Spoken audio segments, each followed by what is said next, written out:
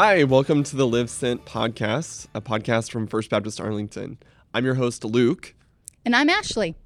And we're glad you're here with us. We hope that these discussions about life as faithful witnesses of Jesus help you to see your world, culture, and relationships in a new light.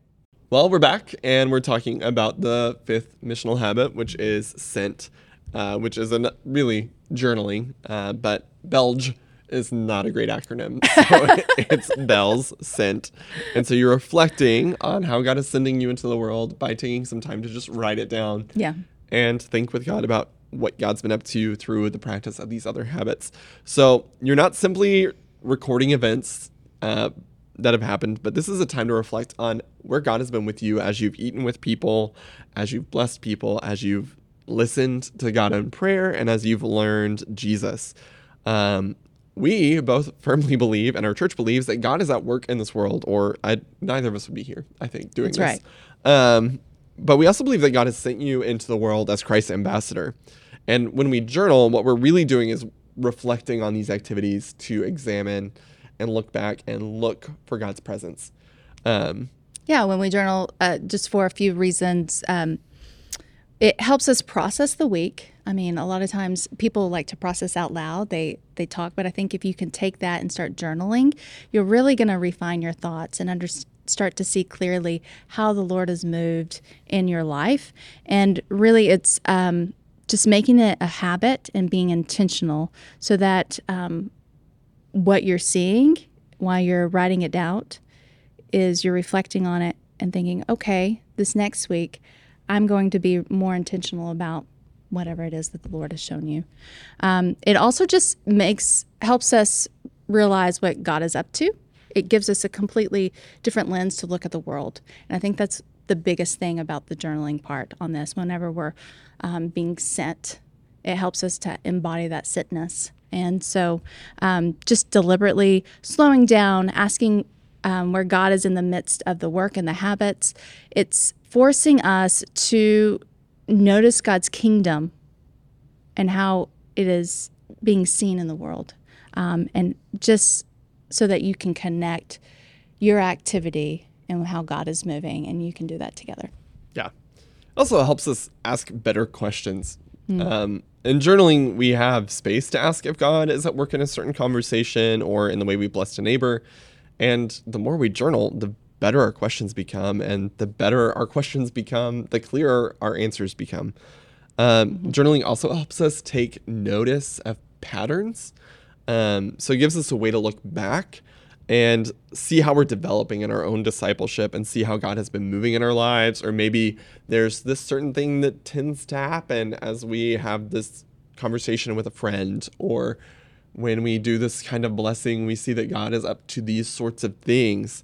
Journaling is essentially a rear view mirror that helps us see where God has been and what God has been up to. I think it's hard to notice what God is doing in the moment, especially when we're not disciplined. But it's a lot easier to look backwards and say, oh, I think God got me to this point. That's right. God has gotten me here. And as we get better at thinking back about what God has done and noticing God's activity in our past, we actually get better at noticing God's activity in the present, because we become aware of, when I do these sorts of things, when I live this kind of way, God tends to be in this. Yeah. I think what you also said, Luke, about patterns, always looking for patterns whenever you're journaling is helpful, because sometimes people aren't aware to also look for patterns. They're just going to be journaling. Right. So I think that's just a practical next step. But again, it's just all about being aware of our identity as a people that God has sent into the world. You know, a lot of times we are tempted to leave the work of spreading the good news of Jesus in word and deed for the professionals or for the gifted people. And really, there are people, the workers that are sent, people who are reverends and what we call holy paid people, but we're just ordinary people. Right. And what I think Luke and I want to say to you is that you have a sent identity as well, and God wants to use you where you're at. And you can live sent. Live sent. That's right. And So we always want to support the people with those giftedness in terms of the full-time workers or ministerial staff.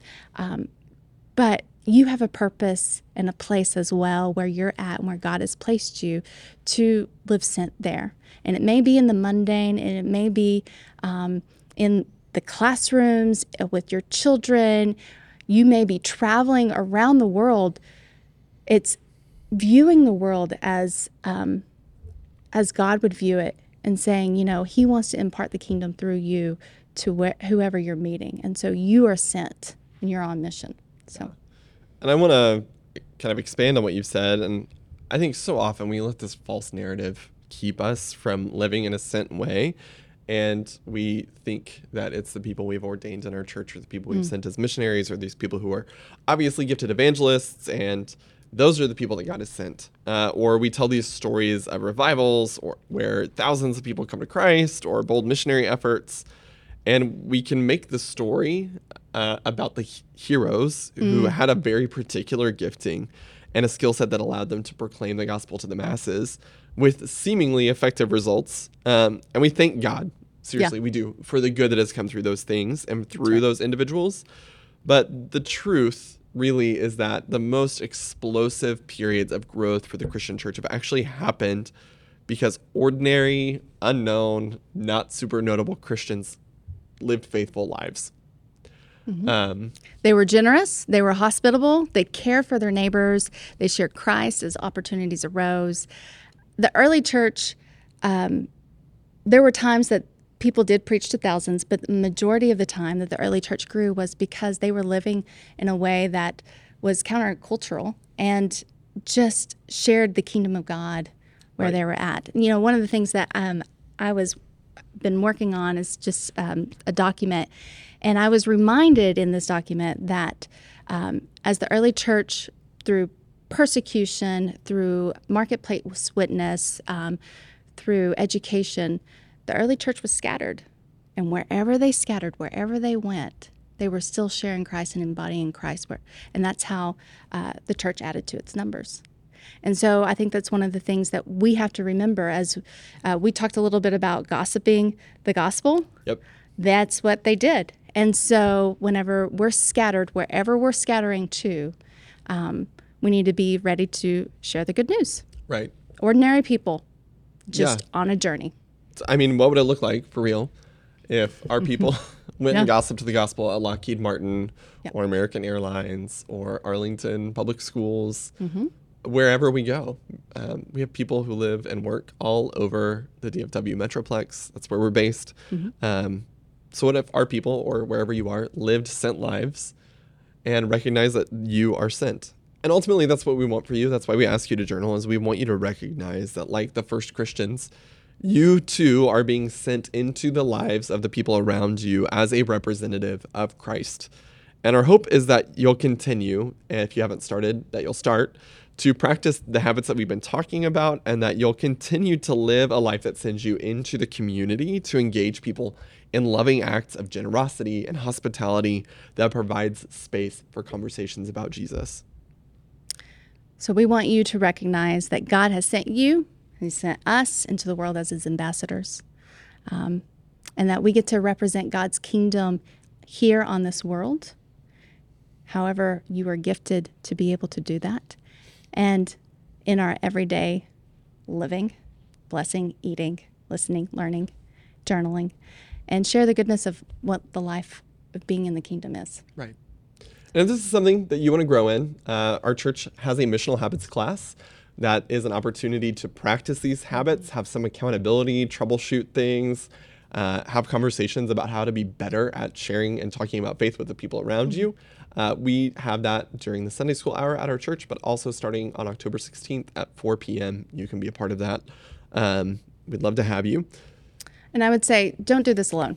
You need to have community. Don't say, I'm going to just be individual and bring no one into my circle about doing these things. We are here. If you have nobody, we are here to walk alongside you. Yeah. So thank you for listening. In the month of November, we're going to be talking about what God is up to around the world. Yes. And it's going to be fun and exciting. So we hope you stay tuned. Thanks for listening. Bye.